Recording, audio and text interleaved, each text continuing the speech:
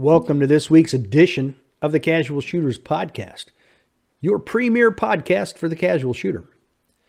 Now, if you have ever shot a match in the Southeast, or if you listen to the Steve Anderson podcast, aka That Shooting Show, then you've heard of today's guest. To borrow from Mr. Anderson, our guest pulls the handle, so you don't have to.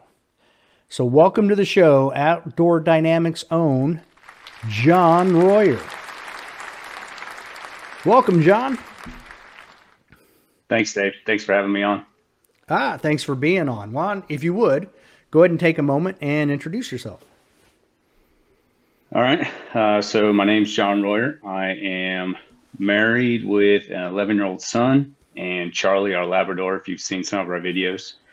Yeah, so I'm John Royer. I'm a married Sagittarius with an 11-year-old son and a dog named Charlie, and I like long walks on the beach. Not really. The beach bores me, but Sarah and Mason like the beach, so I do it.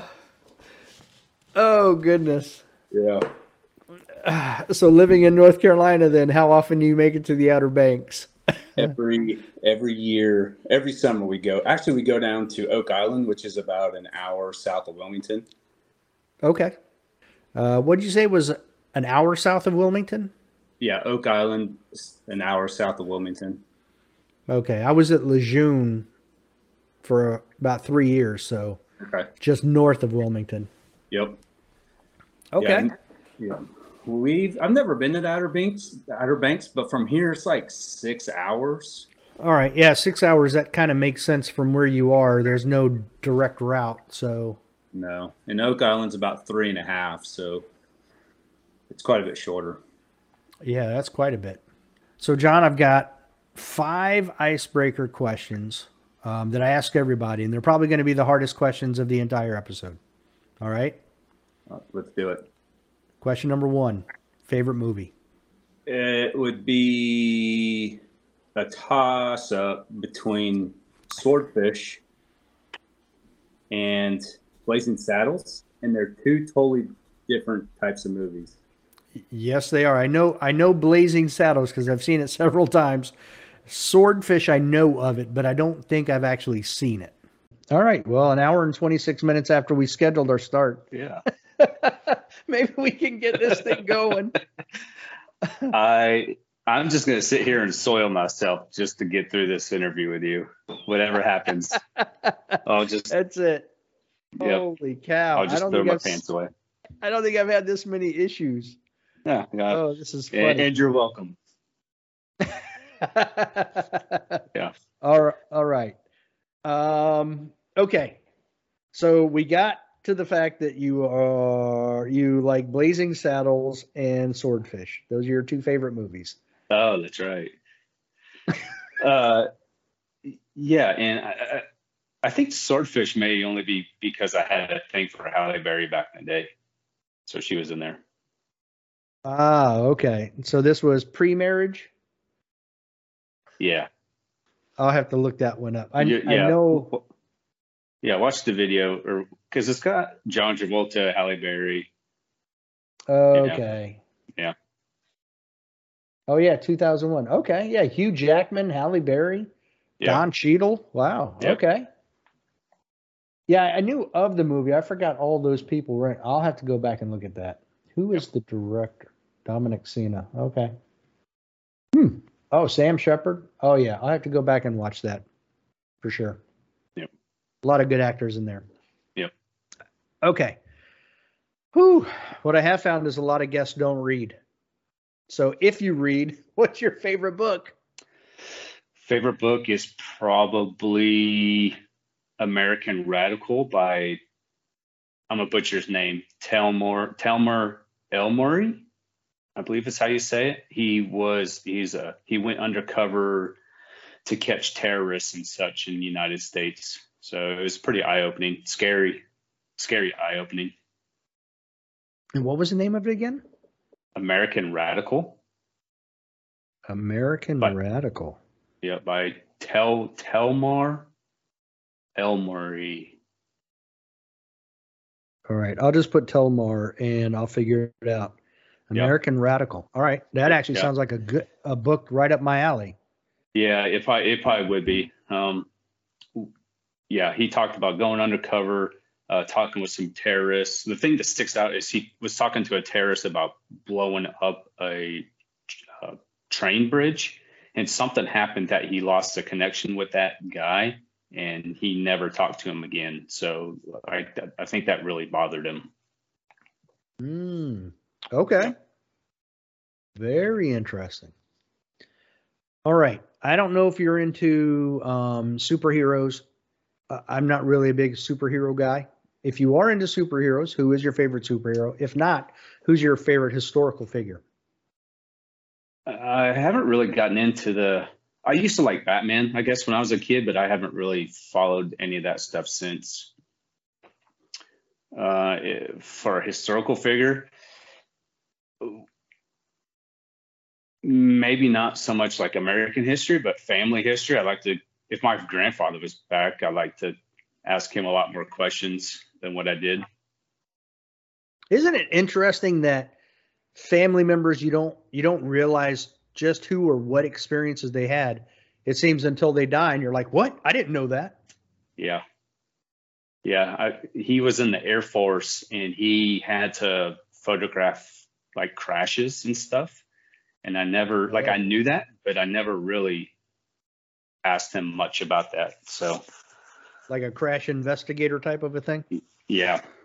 Okay. Yep. Wow. It's kind of like it was like he kind of played it off, but I think it was a pretty big deal because he saw, he's with a plane crash, you see stuff that maybe you don't want to talk about, but yeah.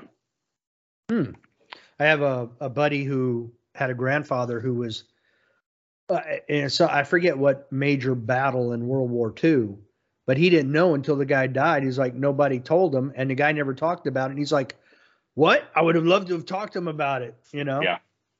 But it's odd how these things happen. We always find out too late. Always. Yep, you're right. Okay. Favorite gun and caliber, but they don't have to be like, just because you like a 1911 doesn't mean you have to favor the 45. There could be something else. I would say the Smith & Wesson M&P 22 with a suppressor. I don't know. I mean, that's like 22 is a pretty fun caliber, right? Because it's very fun. It's good for kids, new shooters, and grown adults when you put a suppressor on there. Yeah, I mean, what better training round is there? So I totally get it. Yeah. So is 22 your favorite caliber then, or? Yeah, why not? Okay. Because I don't have to make it. I could just go buy it. Yeah, for cheap. Yeah. Well, for cheap, used to today's be cost. Yeah. Now, the fifth question I usually try to ask a more personal question to the individual. So my question actually goes back to the intro, and that is, who came up with the slogan, "He pulls the handle so you don't have to"? Did you or Steve? That was all Steve. It was all Steve, huh? Yep. Okay. Yep. Yeah, I didn't really have a slogan, and he's like, "What do you want me to talk about?" And I was like, "I don't know. You like to talk. You come up with good stuff, so go for it." Okay. You hear him all the time, though. He's like, I'm running out of ideas. Yes. Yeah, I mean, he's done the same podcast for how many years now? Oh, my gosh. Yeah, I get it. Yeah. Okay, so did you grow up in North Carolina? I grew up in Western Kansas. Okay. Yep. Farming community. Everything was farming or somehow tied into agriculture. And I moved out to North Carolina to go racing or work on race cars. Okay. Well, that explains another relationship we'll talk about later then. And so is that where you shot your first gun then, would be in Kansas? Yes. Yep. On the farm? Yeah. I mean, I grew up in like our high school, I think only had maybe 100 kids in it. So everyone had a gun in their car or their truck. And actually our principal, at the beginning of the year, everyone got together, and every year he brought up the thing that you can have a gun in your car, but as soon as your car touches school property, that's where there's the issue, right? As long as it's on the road, on the city road, you're okay, good to go, but just make sure that you don't park on school property. So was that a shotgun, or what was that, the first thing you shot? I think it was Mini 14, my dad's Mini 14. How old were you? 9, 10, maybe. Okay. Yeah. All right. Yeah. Those things are awesome. I saw a couple of AR-15s that had ruptured because of steel-cased ammo, but the one gun that will eat steel-cased ammo all day is the Ruger Mini 14. Yeah. So it's got that M14 style receiver, and that thing is awesome. Yeah. I think it's a very underrated gun. Yeah, and it didn't, like, I guess it looks kind of scary, but once you kind of got a few shots into it, you realize it's not really a big deal. So I don't know if that's because maybe it was heavy, or I don't know that I've shot one since. So I'm kind of playing off of a vague memory, but yeah. And after that, I mean, you shot that, but we would just go out in the pasture and like hand throw clay pigeons, or we take the Ruger 1022s out, little stuff like that. So how do you go from shooting a Mini 14 at 9 to finding USPSA or practical shooting, period? Ooh, dang, that's a good question. So after I moved out here, Rowan County Wildlife Association wasn't too far because I moved to Mooresville. So it was probably 20 minutes away. And I think I found that match online somewhere, like on a forum or something. That probably would have been 2012-ish, I think, was my first match. And I just showed up with, I think I shot Ruger SR9 in production. Wow. Yeah. And I remember I didn't have fun because I had 3 magazines. Right. Like, right. Yeah. Because I kind of remember, like, back then when you got in, instead of them telling you to go to limited so you could fill up your magazines, like, I feel like the feeder division was production for some reason. And that it wasn't fun. So. Well, no, and at a 32 round stage, you don't even have enough bullets. So no. There was multiple times. I saved a bunch of Pacers that day. Let's just put it that way. Okay. Yeah, they made money off me for saving Pacers. So I guess then production was your first division you got classified in? I think I moved to limited. I thought I was a gunsmith and beefed up a M&P 40, put a magwell and all this junk on there, and shot limited for a little bit. And then eventually bought a CZ Tactical Sport. Man, you're bringing up some skeletons in my closet, man. I could have forgotten about that M&P 40. Now, I don't want to talk about that anymore. That's bad memories. So what was your first classification? C. I think I was C at least. Okay. Yeah. And what do you shoot today? What division do you shoot today? I'm still kind of division fluid, Dave. Okay. Yeah. So you dabble. I dabble a little bit. So my goal for this year was to make limited, master and limited, and I did that a couple months ago. So I'm going to venture back into the carry optics a little bit for this summer. Yeah. Are you making your way to Cardinal Center in June or no? No. Okay. So I'm still in racing, so I have to be back on Mondays for work, and that's it's a tough schedule to shoot on Sunday and then drive home and make it back to work on Monday. So I'm going to shoot just some state matches. Area 6 coming up here in a couple weeks, and then that's really my big matches. Well, Area 6 isn't, what's that, an hour from you? 20 minutes. Yep. Or 40 minutes closer than I said? Yeah. Yeah. Okay. That's not bad. That's pretty solid. Yeah. Yeah. Yeah. Plus, I've shot production. I'm a master in production, master in limited, and like those two, especially production, like production's going away and everyone's going to carry optics. So I kind of want to see where I really stand as a shooter, play a little bit with the dot, shoot up some practice 9 that I have stockpiled. So kind of for those reasons. What are you running in carry optics? Shadow 2 with an SRO. All right. No move to limited optics? No, I don't see that for me. I don't know. I shouldn't say that. Probably carry optics. I don't think there's but maybe 6 signed up in limited optics for Area 6 right now. So. Okay. Yeah. Yeah, I was just checking Buckeye Blast, and they have 10. So. Okay. I mean, I think you're going to get a handful here and there. Who knows? Yeah. Yeah. So. Yeah, I think those numbers will probably jump later this summer. Like I kind of feel like everyone's kind of waiting to see what happens with it, and then maybe make a move from there. Yeah, but I guess, if there isn't enough movement period, in this year, then it won't become an actual division. So yeah, it'll be interesting to see if it kind of heats up throughout the year. Yes, I agree. So what did your training look like when you were trying to get to master in limited? What was your training looking like when you did that? My goal was dry fire for 40 minutes a week and then 2 matches a month.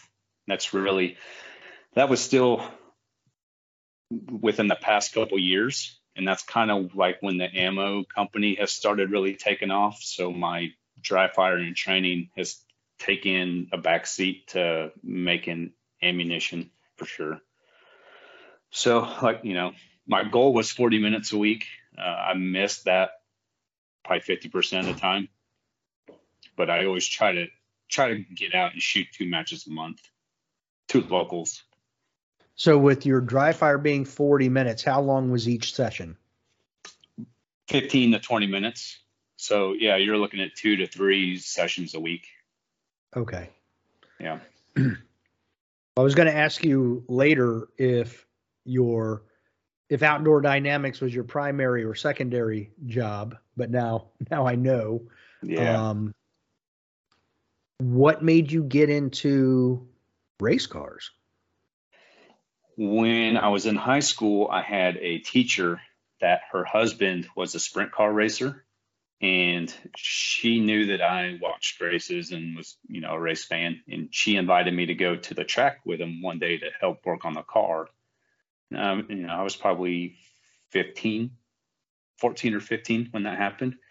And then, I was hooked from there. So, started out the dirt tracks, sprint car racing, and that was something that I wanted to do after high school. So that's where it started. So are you NASCAR level? Okay. Yes, sir. Yep. So I assume that's how you and Shooting Sports Innovation know each other? Exactly. Yep. Oh. Actually, I take that back. I met him on the range. Okay. First met him on the range because Nathan didn't travel. And I traveled, so I never really crossed paths with him until it was at the range. And then we kind of, built that friendship.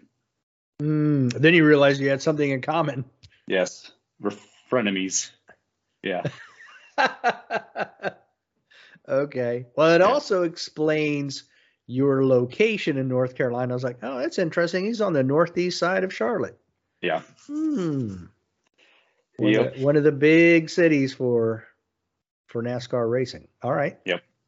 All right. So I'm gonna go completely off script then, and I'm gonna ask you a question about, like, I made some posts where I took the last 4 years, and I'm like, let's turn the shooting seasons into a point race and see who would win a points race based on performance and participation. Very much like NASCAR, where, if you're not driving every weekend, you're not earning those points. You're not going to stay in the chase for the championship at the end. But at the same time, you don't have to win every race. As long as you're participating and doing well and being consistent, then your points will be there in the end. Yep. Do you see something like a NASCAR style? I'm not saying the way NASCAR does it, but a NASCAR style points race. Do you think that adding any interest to USPSA? I think that is a fantastic idea. I think if you, do it, say like the Rowan club level match, right?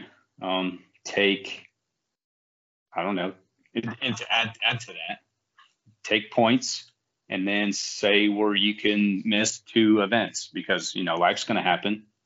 So take your best 10 out of 12 finishes or something and do something like that. Yeah, but I like that. That's really cool. That's a good idea. What I did was, because there are so many different level 2s, and I'm not going to spend a lot of time trying to figure out a formula or all of this other stuff. But just off the top, I was like, all right, I'll take all of the area matches and nationals, and I'll base a points race off of that. Mm-hmm. And I gave 100 points for win at an area match. Nationals was worth 400 points if you win. Just because there's more pressure, there's everything, the other competitors are there. You don't necessarily always have the other competitors at the area matches, and they're not always shooting with you on the same squad. Mm-hmm. So I weighted it that way and then calculated everything up. So you had the shooter of the year for each division, but then I also had a total points across all divisions. So Nils took it 3 out of 4 years, but he shoots multiple divisions, especially at nationals. So someone like Max Michel or Max Leo Grandis, or even I'll use Christian Seiler one year. The year he won all of the area matches and nationals, he maxed out at 1,200 points. Well, the problem was Nils shot other stuff and ended up with more than 1,200 points. So he actually, according to the way I weighted it, he would have won shooter of the year. But I was like, all right, there would have to be a way that you could weight it, because nobody in history has ever won all 8 area matches and nationals. So I'm like, maybe there's a multiplier for, multiple wins at area matches and nationals. I don't know, but there would have to be something in there to kind of balance that out, so that if someone even took third in 4 different nationals and then did third at all the area matches, probably still going to win overall shooter of the year, just because of all the participation and the points that they would get. But I too think it would be very interesting to add a points race, and even if it's just for shooter of the year. Mm-hmm. You still have your national champions and all of that, but here is your shooter of the year. I want to touch on something you said. You said no one has won all area matches and nationals? Except for Christian. Okay. Is that in the same year or just ever?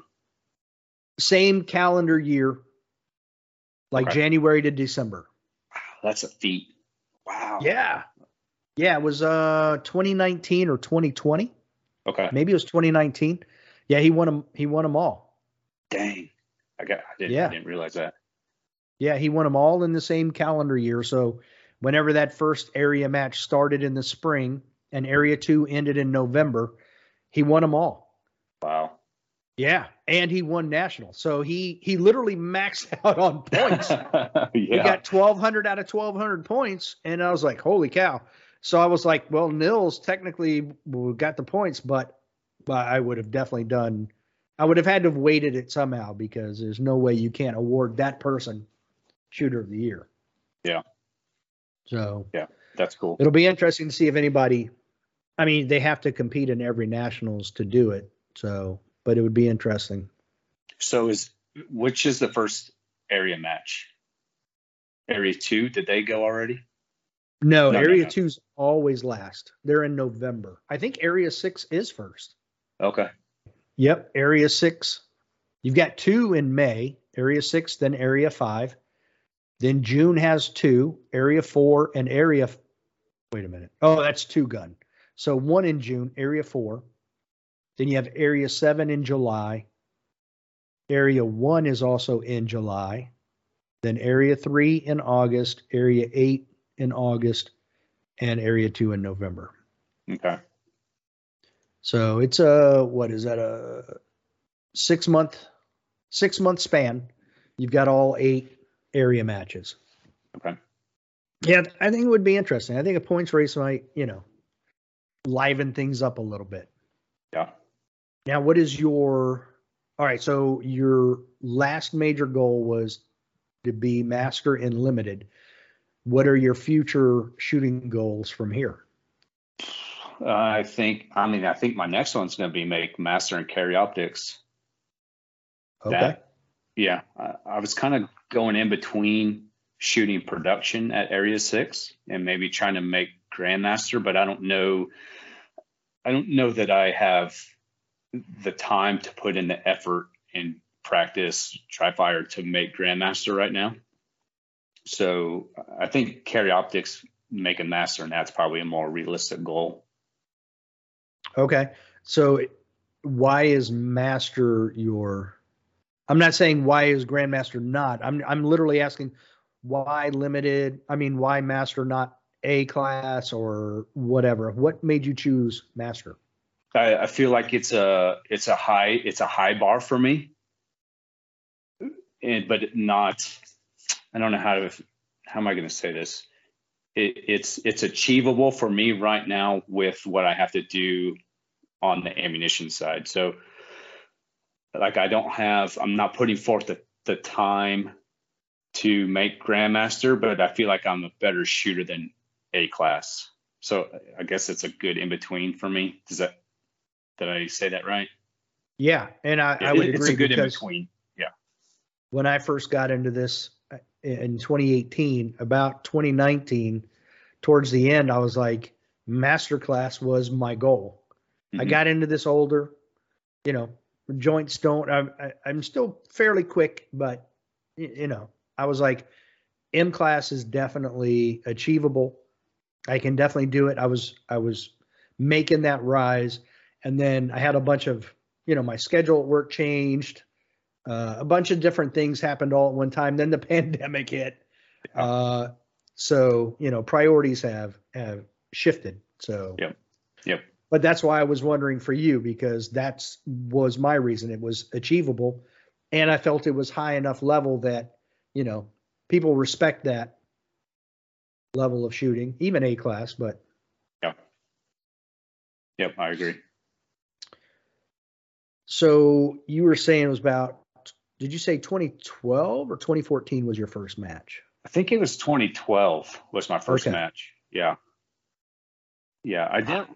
So that was my first match, but I didn't sign up, or I didn't become a member in USPSA until 2016, because that was kind of the tail end of my traveling career, I guess you'd say. So because I was always traveled on the weekends and I couldn't make any matches, but November, December, and sometimes January. So like I was only shooting 3 matches a year.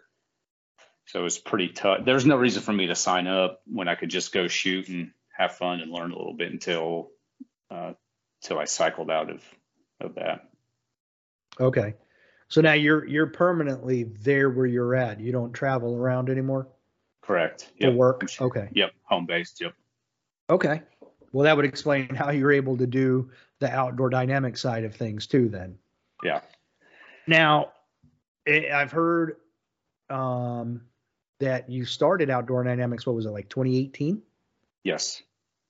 So that's a pretty short period from really getting into USPSA on more of a quote unquote full-time basis. to starting Outdoor Dynamics and reloading ammo. How do you make that jump?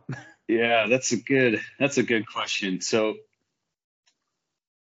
I gotta think, 2017, I was able to travel half the time. So 2018 was the first year that I didn't have to ever get on a plane again. Okay. And I was shooting, my match buddy was buying ammunition from someone else, and he kept having issues with getting the wrong order. They sent him the wrong order a couple times, whether it was, different caliber, different weight, I don't remember. And I was loading it for myself at that time. And he and I were talking back and forth. And I was like, how hard could it be to get an order right? And that's kind of when it started, right? Yeah. I know, like, it's silly, right? Like the customer service side, it was lacking. And I was like, man, how hard is it to ship a guy 125 grain, 1,000 of them, or 500 or whatever he was needing at the time? So, and it snowballed from there. And I blame him every day now since that day in 2018. So it had nothing to do with the fact that he couldn't get ammo. He could get ammo. It was just the customer service side of things. Yeah, he just had to buy a different gun every time to shoot the ammo that he was getting. Oh, my gosh. Yeah. Now, I don't know how much so I know you're in NASCAR. I don't know exactly what you do. But with ammo, I don't hand load 9mm. But one of the guys who used to be a co-host with me does. So he would load our ammo, but we worked together. Like I only reload rifle. So, well, at least for now. Bless you. But it's very long. It's very tedious. Holy cow. Man. But there's still a process. If you're gonna reload ammo or load ammo for sale, there's still a process to go through there because, you've got to determine that sweet spot for loading so that it works in the most number of guns. How long did that process take you? It felt like it was forever. Yeah. I mean, I don't have an exact number, but it was probably at least 6 months to maybe even a year. Right? Because like you said, it's easy to customize a load to your gun, to my gun, to whatever, but you ship it to Montana to a guy shooting a Versa 9mm that you don't have, and it's loaded too long and it's sticking in the rifling. Like, that's an issue. And yeah, I felt like it was months. And once I kind of realized that that's what the issue was, like, it's different firearms, I would seek out guys on forums with different firearms. And I met a couple at the range. So I'm a member at Roland, and I messaged him and I'm like, hey, I know you have 5 different guns. Would you mind bringing them to the range so I can test them? Stuff like that. Okay. All right. Whether it be a pocket to a Glock to whatever, I've seen you post pictures and I need to make sure my stuff's right. So that was a big help. Okay. Yeah. I mean, we've had some issues with our reloading stuff, so I know even when we're and he and I have the same gun, we both had Canics. So, yes. And we still had issues. So I was like, man, this is quite the process. So, and what I didn't get, so like when I load rifle, I mean, it's for long range, so it's precision stuff, but they're all basically coated or jacketed bullets. So I've got to determine my overall length, but I'm not dealing with jacketed bullets and different types of coatings on the bullets because we had ammo loaded for one gun, went to shoot it in another gun, and had a problem. I'm like, what is the issue? Mm-hmm. Well, he loaded them the same length, but he had changed the projectile. No. And that changed the whole thickness of the bullet. And then that caused issues. We're like, oh my God, this is never ending. So I mean, do you run into any of that stuff now, or is it at the point where it's like all good to go for you? So I load 99% blue bullets, and Okay. and I've kind of learned that.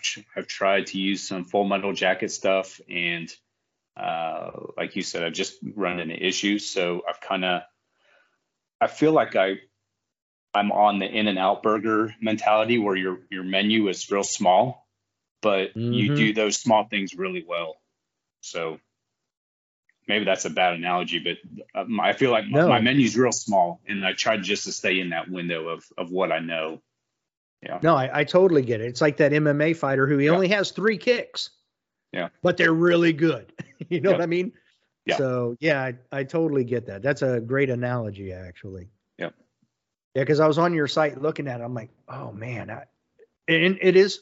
I don't want to call it a small menu. I mean, I think it's a good menu, but yeah, it's not extravagant or anything. But it looks good. And I saw you do use the blue bullets, and I feel like that's probably the biggest thing, using the same bullet all the time. Yes. Yep. I would have never realized how important that was. Yeah. And what's really helped out is they've changed their profile on their nose too. So it's a little more pointy than it used to be. So that's helped out a bunch. Well, I'm going to jump in and ask you that question now. I'm seeing a lot of truncated cones. Have you considered, I don't know, I didn't look to see if Blue Bullet is making them, but that profile also seems to be a little bit more forgiving in more bullets. So are you considering a truncated cone? I have in the past, but I was getting some bad feedback on the gun feeding them properly. I don't remember. I think there's only 1 or 2 manufacturers that was having issues, but it was enough to where I just load round nose right now. And like I said, the blue bullets, they've really changed their nose profile. So it's easier to load with that profile. It's more of a more of a point like this instead of old lead round nose. Yeah. So like on the CZ chamber, you'd have to load those things like real short. But now with the new profile, you can load them a little bit longer, and they're more forgiving. And that's what our issue was. When he changed the bullet, it was just one coated bullet to another, and it was from blue bullets to something else. Yeah. Well, it did change the profile. So sometimes it was like, man, why isn't this thing wanting to feed properly? Well, when I contacted the other guy, he's like, oh yeah. He's like, look, they're a little bit thicker. So, you're going to have to shorten your depth. So it was little things like that we were like, holy cow. Yeah. I think the truncated cone, I've heard that they punch a good hole in the paper, and there's been sort of some subjective reports that they're more accurate in longer distances, like maybe for a PCC. But I think for us, with the dynamic moving that we're doing, it's not, it just wasn't worth it for me. If you're loading for yourself and your gun can feed them properly, I say go for it. But yeah, it's not for me right now. Yeah. And I mean, I've put countless hours into, is there a design that would be more aerodynamic efficient that would allow for more accuracy? But I'm like, idiot, it's a pistol. You're only going 50 yards. It doesn't matter. It just has to be this big. It doesn't have to be this big, Yeah. So it's like, sometimes I think I overthink things. So even with a PCC, everybody I've talked to, nobody wants to shoot 75 yards with a PCC. Everybody wants to shoot pistol distances. So even then, I mean, if you get an extra quarter of an inch of accuracy, who cares? For sure. It doesn't matter. Yeah. So I've gotten more into lately the zeroing of the gun, because I think that matters more. Because if you have a zero, I like to use that phrase, the sweet spot.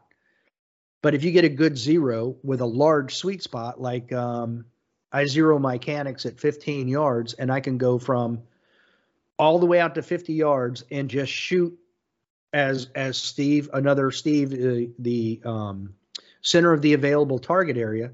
That's all I have to do because it's within a half an inch either way, anywhere around where I'm aiming. So yeah, that's what I care more about, is not having to think about, oh, I need to aim a little higher, aim a little lower, aim this, aim that. Just aim center, pull the trigger. Yeah, and that's what I'm a little, I don't want to say worried, but I've only practiced once with this dot, and I learned holdovers real quick. I think I was at 12 yards. I was at 12 and then 7. I couldn't, because I'm a dumb iron sighted shooter. I was like, why is this thing shooting so low? And then it's like, oh, hey, dummy, you're closer, so it's going to hit lower. And yeah, I think A6 is going to be interesting for me, but yeah. Okay. Yeah. I really derailed that. I don't know where I was going with that either. Yeah. That's okay. Well, we were just talking about zero distance, but it's all good. Yeah. Now, you got in about a year, then you got into making ammo about a year before all the supply chain issues hit and all of that. Yes. Are you still catching up with all of that, or because of all of that, or? Yeah. Like the supply is starting to get a little bit better, but we won't ever see, I don't think we will ever see the days of 3-cent primers again, but the supply's coming back. Yeah, I had a buddy who was in the ammo business. He was importing ammo, selling it and stuff. He said the same thing right before he got out. He's like, we'll never see those prices again. Yeah. Pretty much a done deal. Yeah, it's done. But I mean, everything else is expensive, right? Like you can't go to McDonald's and eat for under $12 a person anyway. So that's just how things are right now. It's crazy. So where do you see realistically now I'm not talking about, I'm sure you buy in ridiculous quantity. Okay. But say the average person who's buying 1,000 to 5,000 primers at a pop, what do you think is a reasonable price that may make it down to 5 cents, 7 cents? Okay. Yeah, I think anywhere between 5, 6, 7 cents, something like that. Okay. Yeah. It's a little bit more, but that's not too bad. 2 cents a primer more. It adds up in the long run, but the grand scheme of things, okay. Yeah. It's not too bad. Yeah, it's probably really nothing compared to how more expensive the matches are getting and hotels and all that other stuff. Yeah, because it's the rest of it's going to kill you, you know? Yeah, the gas, all that stuff. I mean, I almost purchased some ammo today because it was a case of new NATO 9mm for $214. I was like, that's actually pretty solid, and it's new. And the big thing that got me was like new brass. If I shoot it in training, then I can keep all that brass. So I can bring the cost down overall eventually. That's right. Yep. Now you have the 115 missiles, the 124 Andersons, and the 147 Librarians. I get what they all are. A little snappy on the missiles, very soft on the Librarians, and in a good medium. Now, if I were I'm gonna throw one at you here. If I was you were a bullseye shooter like Bianchi Cup, and you've got to hit 3 or 4 inch X-ring at 50 yards, which of those 3 were you choosing? Oh man.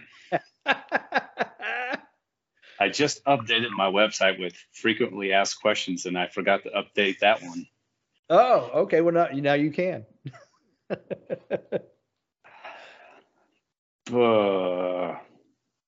Can I ask one question? What firearm are you shooting? What's it? 9mm. Steel frame gun?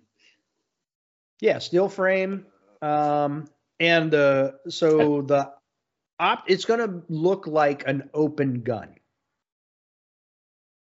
I think you'd have to shoot the 125s. Okay. Yeah, final answer, 125s. All right. And why do you choose that? Just because it's a in between of recoil and felt recoil, and you told me there were going to be no hard questions on here. You got me stuttering. I lied. You did lie. I think that the 125s is just a good in between round for felt recoil. Okay. Yeah. I feel like, yeah. I mean, I think I would have just knowing what I've seen on your website, I probably would have chosen the 124s. But I'm looking at it more like, okay, if I'm doing bullseye, what do I have to adjust least amount on my guns? And Yeah. and a lot of their stages are timed. So I'm not saying that, the 115 might be a little bit more snappy on the sight. So I don't know if I'd want that. But yet, I don't know. I guess I think I would have just guessed the 124s and gone with it. Yeah. Andersons. Yeah. I think so. I get that question all the time, right? 125s and 147s. And I try to give them some parameters, like I just asked, like, are you running a dot? Are you running steel frame, plastic gun? What's your experience like? What is your grip like? Do you feel like you have a good grip? Like, if you have a good grip, 125s all day long. But I personally don't feel like I have a good grip, so I go in between the 147s and 125s all the time. And even pro shooters, even the good shooters I have on my team and guys I supply, like, there's no good shooters are shooting 147s and they're also shooting 125s. It's all just a matter of, what do you want to feel? Do you want to feel a little bit of snap? Do you want to feel a little less snap? And it's so hard to guide them on what to do. So if I need to, I just say shoot 147s and just pick a lane for them, because some people need that too, right? Like, they just need to be told what to shoot, and maybe order 125s next time. And if you don't like them, then I'll buy them back and you get 147s, something like that. So okay. I like 125 or 124s and 115. So I've never actually, well, yes, I did. I shot, when I did some ballistic testing initially early on, I had some 150 of the Federal Syntech. Mm-hmm. And I'll be honest with you, and maybe it's just because I haven't shot that much pistol. But I didn't really notice a whole lot of difference between the 150, 124s and the 150s. So that's good. That's very good. Yeah. So I was like, it doesn't matter to me, but this is, I don't know why it is. I shoot 115s all the time and people are like, what are you doing? I commend you for that. I don't know. Yeah, but it doesn't mean I'm smart. It just, I don't know. It's just, I'm like, it's good. It works. It works in the gun. That's all I care about. The gun works. I'm okay. The rest of it's on me. Exactly. So now, are you using new brass when you do these? I have a mix. Okay. I have a mix of new and reman. All right. That new is not cheap. So new, it's not. No. Yeah. But a good amount of people have requested it, so that's what the people want. That's what they get. If you build it, they will buy it. So those that request new brass, is there a different price range for them? There is. Okay. Well, good. I was hoping you were saying yes. So yeah, and I will say, on the new brass, most of those are major shooters, major open. So a lot of guys want new open brass. I get it. Yeah. Yeah. I mean, okay, that makes perfect sense. Mm-hmm. And for those people listening that aren't sure why, it's just, if the brass hasn't been shot before, then it's perfectly fine. If it has been shot before, there could be micro cracks in it that you just don't know, you don't see. Yeah. So I get it. And that's a lot of pressure to put on with normal 9mm, it would be fine. But in something with those excessive pressures would be a problem. Yeah. Yep. Now, I did have a specific question about your PCC ammo, your pistol caliber carbine. Mhm. I read on there that you're using small rifle primers Yes. specifically for that, and why is that? For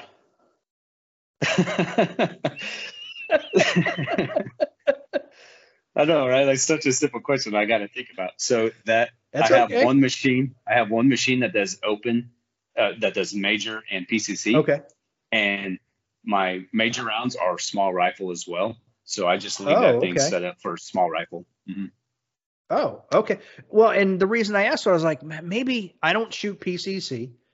I have a couple of ARs, but they shoot 223, not 9 mil. So I'm like, well, maybe there's something about the firing pin and the bolt, and I don't know. So I was like, maybe it works better with small rifles. So that's why I asked. I didn't know. Yeah. Yeah. I didn't mean it as a trick question or anything. I was just like, this is interesting.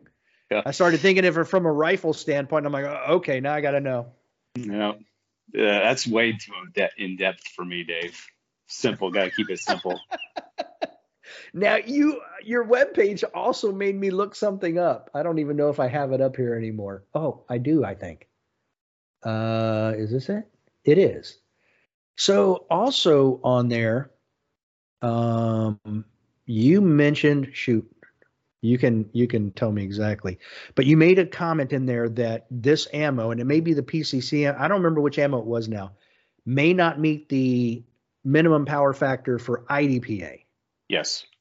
And what now when I looked, it looks like IDPA is mostly 125 except for stock revolver and the backup gun. But those are actually 105, 195. Enhanced revolvers 155 and customer defensive pistols 165. So it doesn't say anything about PCC being 135. It should be in there. You know what? It's not even listed. Yep, that's why. So that's what it is. Okay. Yeah, we found that out the hard way. Christina Baker, she's the one that let me know because she shot a match, and she's like, in my PCC load is a little bit hotter than, it's 135 power factor, so it's a little bit on the hot side. And she's like, hey bro, this stuff barely made chrono. And I was like, what are you talking about? It should pass the flying colors. And she's like, not so much, Sonny. Oh wow. So, okay. Yeah. All right. So so Dillon, I don't know what reloading equipment you use, but Dillon Precision has a whole, on their website, they have a whole power factor page which lists like power factor for IPSC, USPSA, I-Core, SAS, okay, and all kinds of stuff. Yeah, it's wild. It's like for SAS, that's the sport action single action stuff. Yeah, the single action sport, and they even say no velocities below 400 feet per second. Their power factor is 60. Yeah, it just needs to leave the barrel. That's all they care about. Yeah, it's like it's a cap. That's a cap gun. Yeah. So it's like, wow, okay. Yeah. So that's where I went, and that's where they had them all listed, but they didn't have PCC. So that's what it was. Yeah. All right. And I don't know that anyone's bought PCC that shoots IDPA, so I haven't had to address that yet. But I figured I needed to get that at least on the website so someone could say, hey, make me something that will pass for IDPA, and we can whip something up for them. It's like another grain or two. Good. Yeah. Yeah. If they have a Da Vinci rifle, I'll just ship them some major ammo and just let them go with it. There you go. So the Da Vinci can handle that? It can handle a couple. I don't know if it'll handle a full magazine worth. Okay. Yeah. Now, how many? I've seen multiple images on your Instagram of machines running and putting out ammo. How many machines do you have running at any given time? 3 when I'm by myself. Okay. Yeah. 4 is too many, and you have that much going on, it's a lot for one person anyway. So, and it's just me. So yeah, three you can handle. How many rounds is that, like, per hour? How much does one machine do in an hour? So my Revolution I have set up for 2,300 an hour, and the other two, if I'm running all three of them, I back the other two down to like 1,800, just to keep it simple. Yeah, that's so still like just what, say just say 6,000. $6,000. Yeah, that's quite a bit. Yeah. So what was the most number of rounds you've made in a year?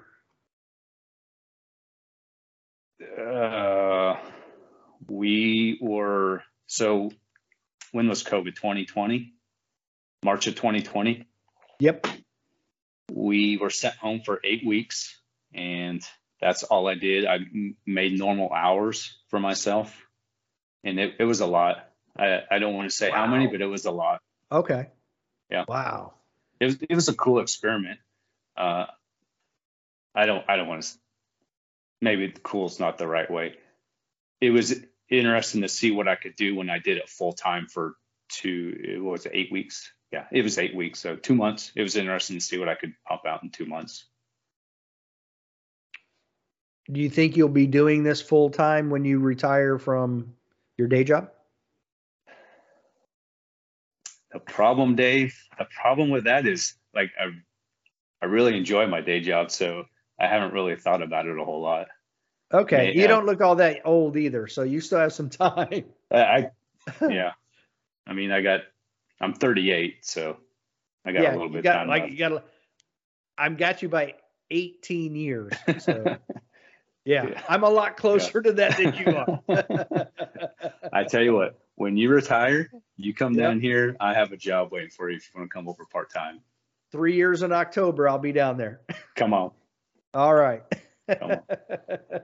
All right. Now I want to switch gears, and I see that it looks like you've started something every year with Travis Tomasi. So actually, this is the first year we're going to host him. Oh, okay. Yes. Yep. So our club at Rowan, I had to go through a presentation to have a class, to host a class there and get permission from the board. So that was a pretty big undertaking, because, in the past they've shied away from that because they just want to be a range. They don't want to have training classes and stuff like that. So I went through some hoops, got approved to host classes this year. I was going to have Rob Epifania come down in April, but I didn't really have a whole lot of interest, and so we canceled that class. So Travis is coming up in July. So I'm hoping, I think we have 6 signed up right now, 5 or 6, and we need at least 10. So we need a couple more, but we're pretty excited for that. Okay, so while we're there, then, if someone were to listen to this and go, hey, I'd like to get in on that, how do they get in the class? They can either sign up on my website under USPSA training, or they can shoot me an email and we'll get them hooked up. Okay, so for everybody listening, it's outdoordynamics.net. Yes, sir. Okay. All right. Now, can folks, when they get there, can they buy ammo from you, or do they need to bring? Either. Yeah, we're going to have, I took a certain percentage off for those who need it. So we'll have ammo deals, whatever they need. I can't remember what round count was. I would say maybe 1,000 just to be sure, because it is a 2-day class. Okay. It's a Friday, Saturday. Okay. And yep. It does say on the website, approximate round count is 1,000.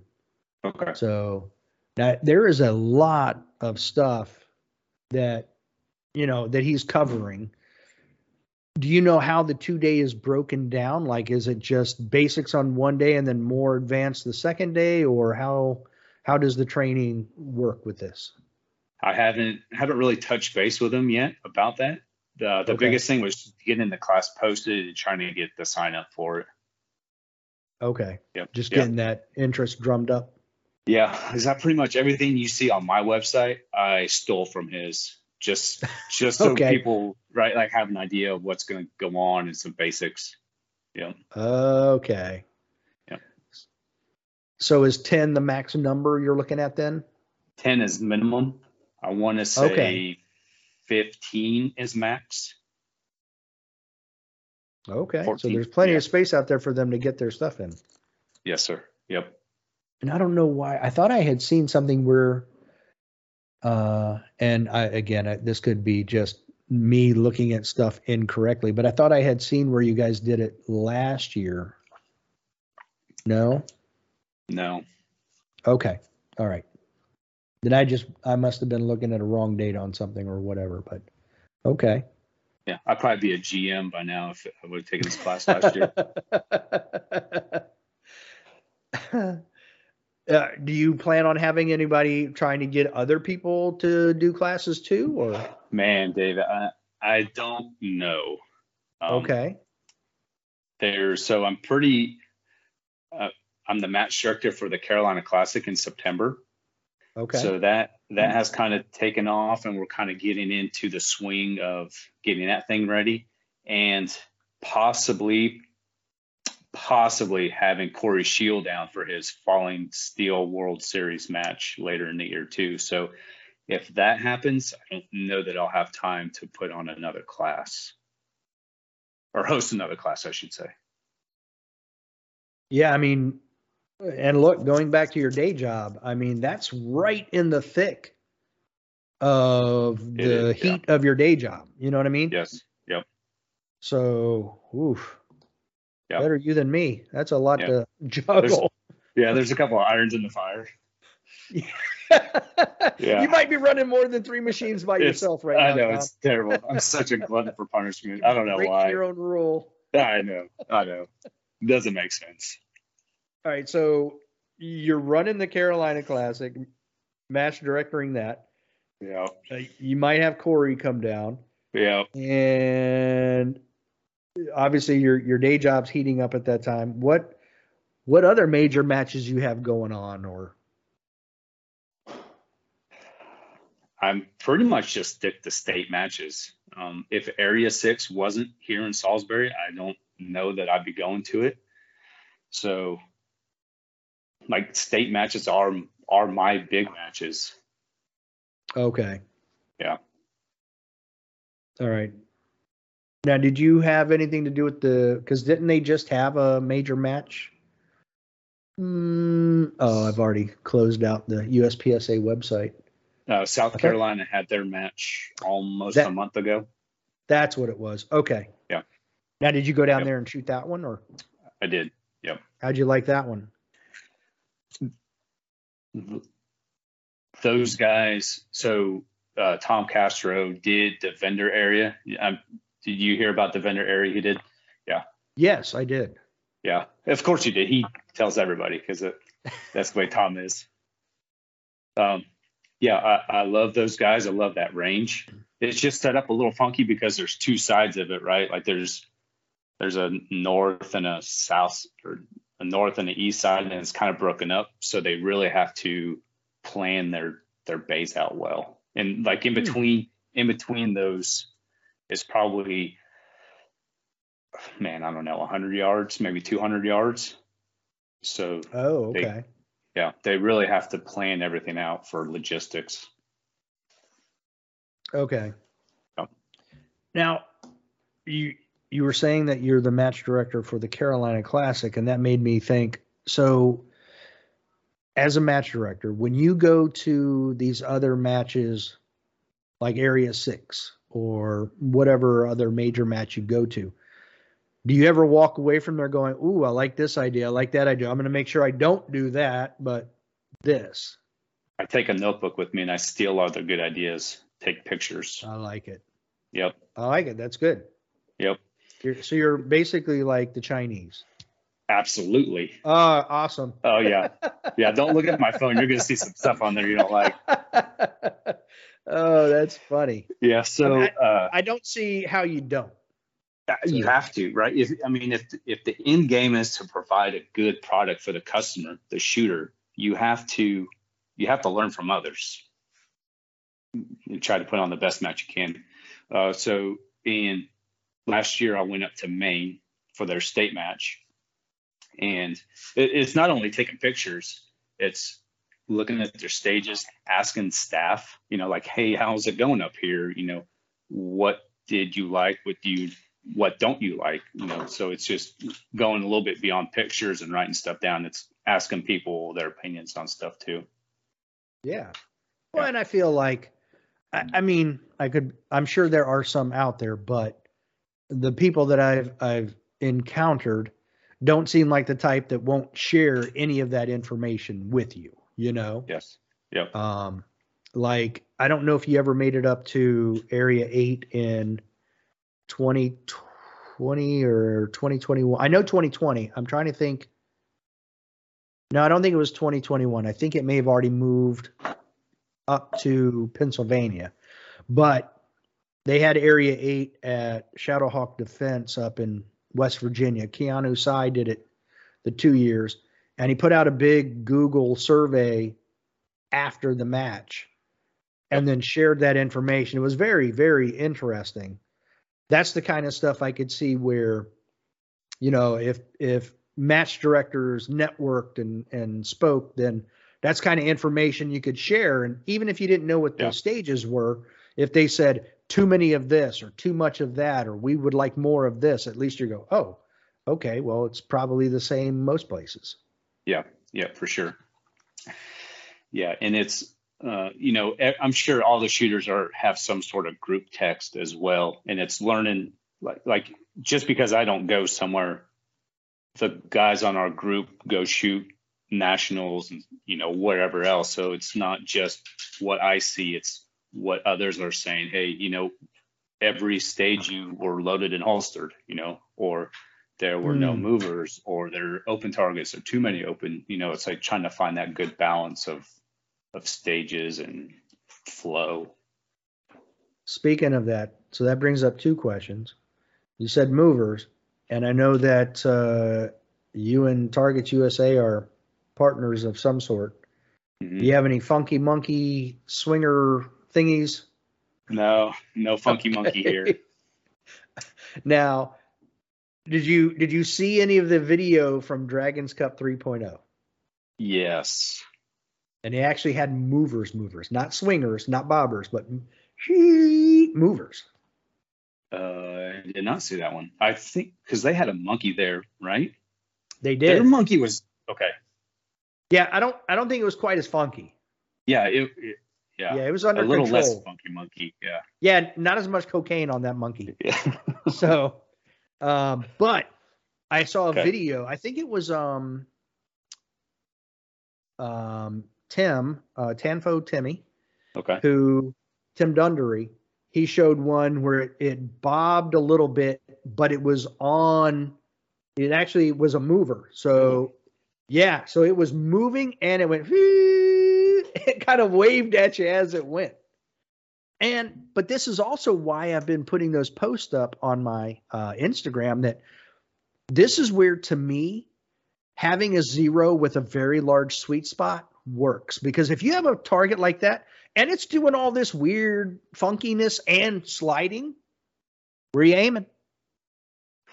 I'm just going to aim the same place I would always aim. Everybody else, you figure it out. Yeah. You know what I mean? Wow, that's impressive. I'll have to go back and look at that. I missed it. Yeah. I'm wondering if I can. Yeah, it was very impressive. I was like, ooh. But I did make the comment that I don't feel that there is enough. Well, shoot, let me go this way. I've seen movers, but not a lot in USPSA. I saw a couple in IPSC at the World Shoot, and I'm like, that's what we need more of. Need more movers, because that, to me, that's a challenge and it's fun. Let me just go to Tanfo Timmy's page. I know I want to say he posted it like when he first got there, but man, that guy's like one of those guys too. He posts so much, you're like, was that before or after he got to Texas? Maybe it wasn't him. It must have been, maybe it was somebody else, but somebody got there early and posted like just a quick picture of it. And it was like, oh, that's going to be interesting. But there have been other people who've actually posted the target. So I have to go back and figure it out. Yeah, that match is impressive because, I mean, they're pulling, 450 shooters in the middle of nowhere, Texas, when it's hotter than Hades and has a sandstorm where, Yeah. like, I think the A6 match right now has 350 shooters. So, man, whatever those guys are doing out there is fantastic. Yeah, they had, I do have that one up. And the number was, there's that dog noise, 457 competitors. That is awesome. That's more than what they're having at Carry Optics Nationals. So I'm like, wait a minute. If they can have that many, why can't Carry Optics Nationals have that? That doesn't many? make sense. Yeah, that doesn't make Right. sense. So yeah, I would like to see more competitors at these places. Plus, they gave cash away. And maybe, yeah. Yeah, did you see that post? Like somebody made Max Leo Grandis, $875. Max and Sal. I had a little bit of time while we were trying to figure out my internet issue that I went down a small rabbit hole on that. But yeah, I mean, okay. Yeah. Yeah, it was some of those people walked away with some decent cash. Says I don't follow them, but I saw the post, so maybe it's Dragon's Cup. Maybe that's what I saw it under. But yeah, they made quite a bit of cash too. But I mean, look how many people they pulled in. So that's a lot of competitors. Well, John, that's what I've got. Is there anything you wanted to expand on that we talked about or add that we didn't? I don't think so. Yeah. Okay. All right. Well, man, I appreciate you being patient and us figuring all this out. And I appreciate you coming on. Yeah, absolutely. Thanks for having me. You're welcome. And hopefully I can see it on the range someday. Yeah, you're not that far away from me. So do you get down to Sir Walter any? On occasion, but it's been a while. It's been probably about 3 years or so. Okay. Yeah, I wouldn't have gotten down there after spring. Well, I don't even know if I've made it. No, I made it to North, True North. True North. Yep. Yeah, that's as far down as I've made it just for like a weekend local match. But that is one of the places I've been meaning to get down to. So I definitely need to. Yeah. I think you'd enjoy it. Like they're an 8-stage local, club match. So, and they put on a good match. So. All right. I'm definitely going to have to make that. I've heard Todd Jarrett say it's one of his favorite matches. So it's got to be good. Carrier always go. Yes. Well, thanks again, John. I appreciate it. Yeah. Thank you. Until next time. Don't be a little bitch. Yeah.